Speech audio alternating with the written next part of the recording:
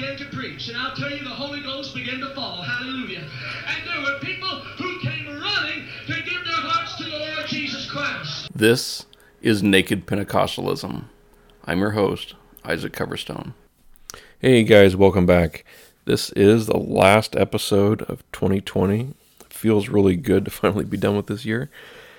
And I wanted to start a new series where we're going to dive into a curriculum produced by a Pentecostal group, and it was offered in a class, sort of a night class at my old church.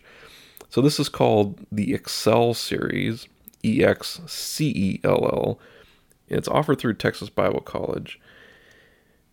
This is, and I only did a couple of semesters of this at my old church. I kind of got bored with it. It was just kind of, to me, it was, I don't know, it didn't appeal to me. But I did a couple of classes, and it's interesting to dive into it and show other people kind of the mentality going on behind the scenes in that fundamentalist Pentecostal mindset.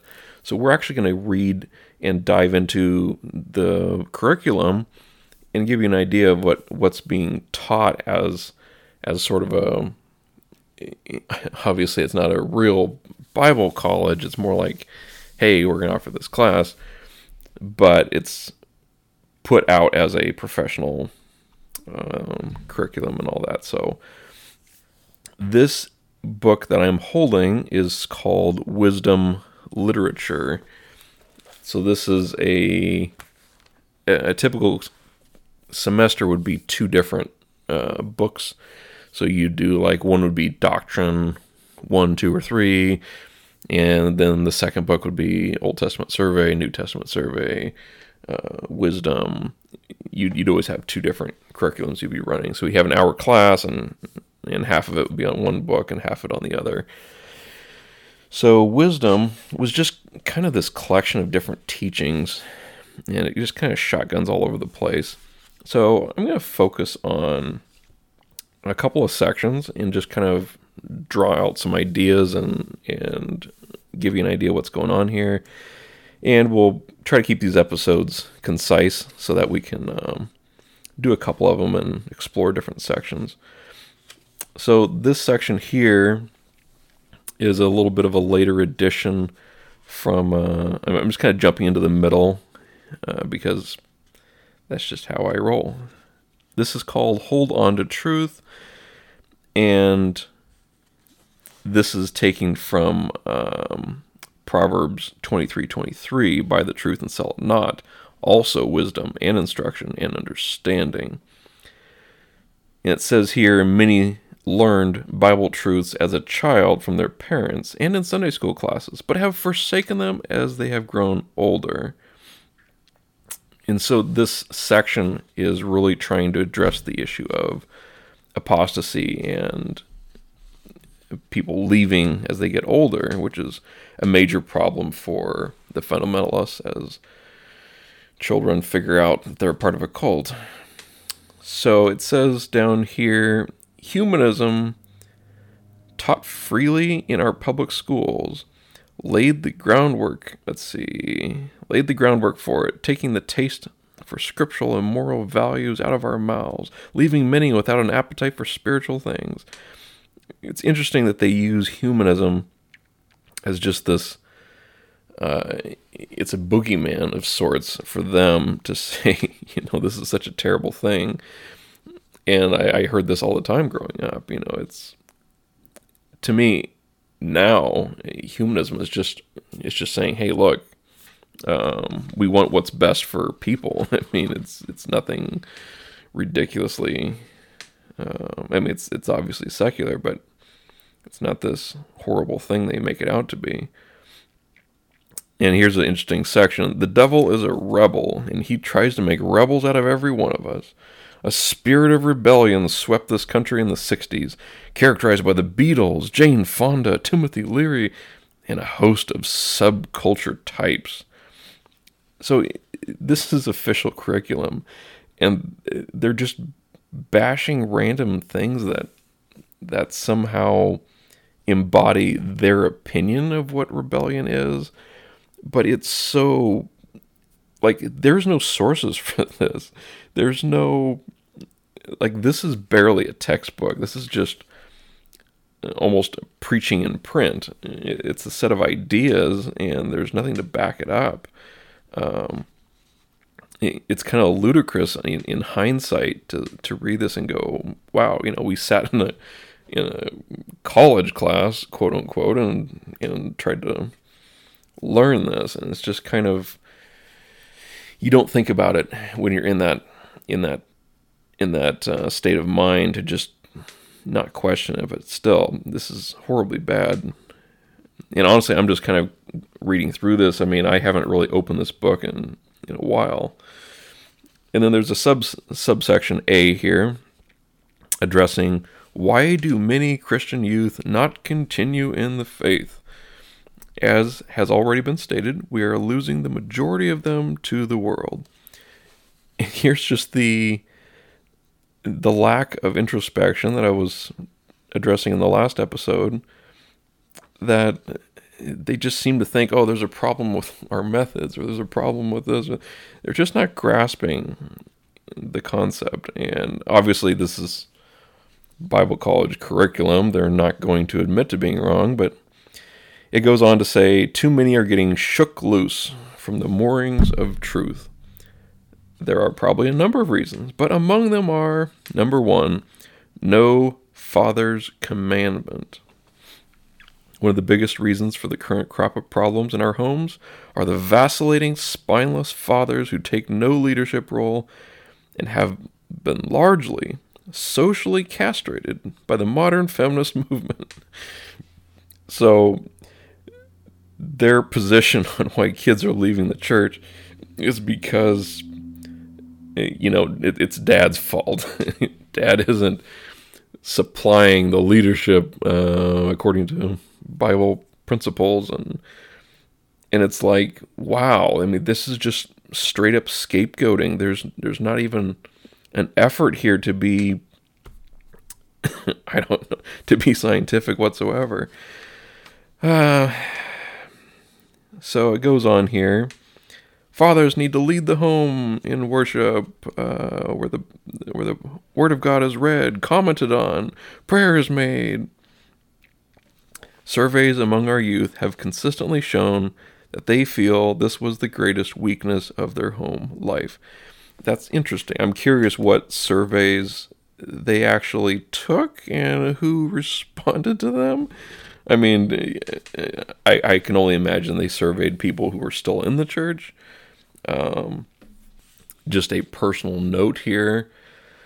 I mean, my parents really pushed reading the Bible. I mean, they made a big show out of, what day is it? That means I need to be in this chapter of my bread program. And it was like this big show. It really, there was no discussion or anything. I mean, they weren't theologians. I don't see that as being even remotely an issue, as far as that didn't have any impact on me, is my point.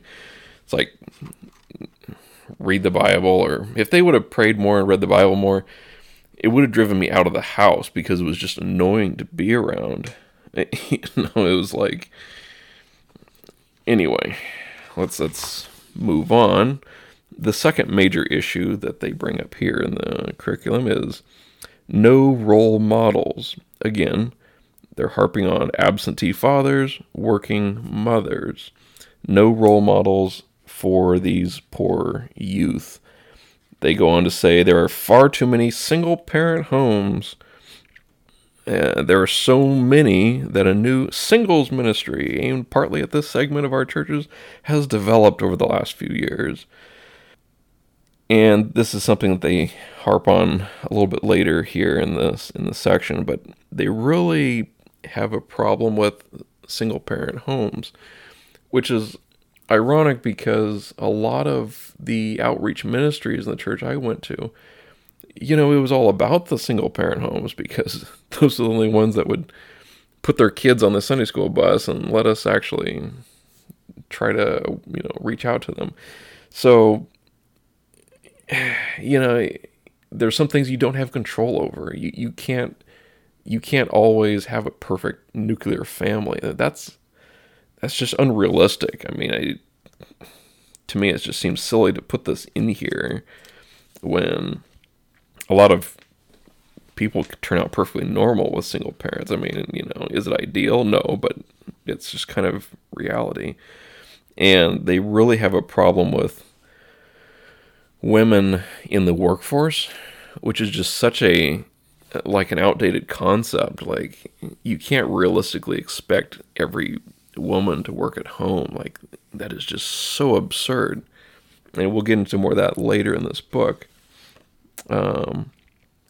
And moving on here to section B, the law of thy mother. How about it, moms? Does your lifestyle create a demand for two incomes? I mean, that right there is just this backhanded blame being laid on moms for their lifestyle demanding two incomes. Okay, so they're basically just saying mom is the one that is spending the money, and this is really subtle. Well, maybe not too subtle. It's just a dig at women, and there's just that subtle misogyny there. Does your hunger for things supersede your interest in your children? And right there, we're just like, the only purpose for a woman is to care for the kids. Like, this is a concept that really repeats several times in this curriculum. Is that's the mom has to raise kids. The wife or woman in the relationship has to raise kids. Like, that's just kind of set in stone. Honestly, it's almost painful to even read all this. It's so backwards. And so there's another section here. Scriptural roles and responsibilities are being blurred in the rush to be in step with the world, to have affluence, or to wield power. Too many husbands and wives are sacrificing their children on the altars of materialism. We need to return to the Father's commandment and the law of thy mother to help our children and youth hold on to truth through their teen years and into adulthood. And so again, there's just this concept that somehow the reason the kids are leaving Pentecostalism and religion in general comes down to this problem with the parents. It's like it couldn't be an issue of the kids making a decision based on what they've discovered about the religion or what the kid has learned, but it all comes down to pinning the blame on mom and dad not being spiritual enough. So it's just this really unhealthy mental environment to either, you're either blaming mom for having a second job, because let's face it, the economy kind of sucks and it's almost impossible to have a single income home these days. And yet they're saying, hey, look, you gotta keep mom at home. She's got to be taking care of the kids. She's got to be barefoot and pregnant, so to speak. It really reeks of where this comes from. The Texas Bible College. It's like, this is the country way of looking at things, is this outmoded idea that you got to have a nuclear family, you got to have a single income, and dad's got to be this role model, and he's got to be reading his Bible and praying. And yeah, I think we're going to see a lot of that kind of thought process in this curriculum. So that was the section Hold On to Truth in Wisdom Literature of Excel Bible College. So next episode we will jump into another section, just go through some of their thoughts, and I'll give you my thoughts on why it's flawed. But I think I'm going to have a lot of fun with this, and I hope you guys enjoy it. And again, we're going to try and keep these episodes short and sweet. All right, have a good one, guys. We'll see you in 2021. Oh, you can say it better than that. Say it again. All right, listen to the question now. Can God deliver a dope addict? Can God deliver an alcoholic? Can spiritual? Can God heal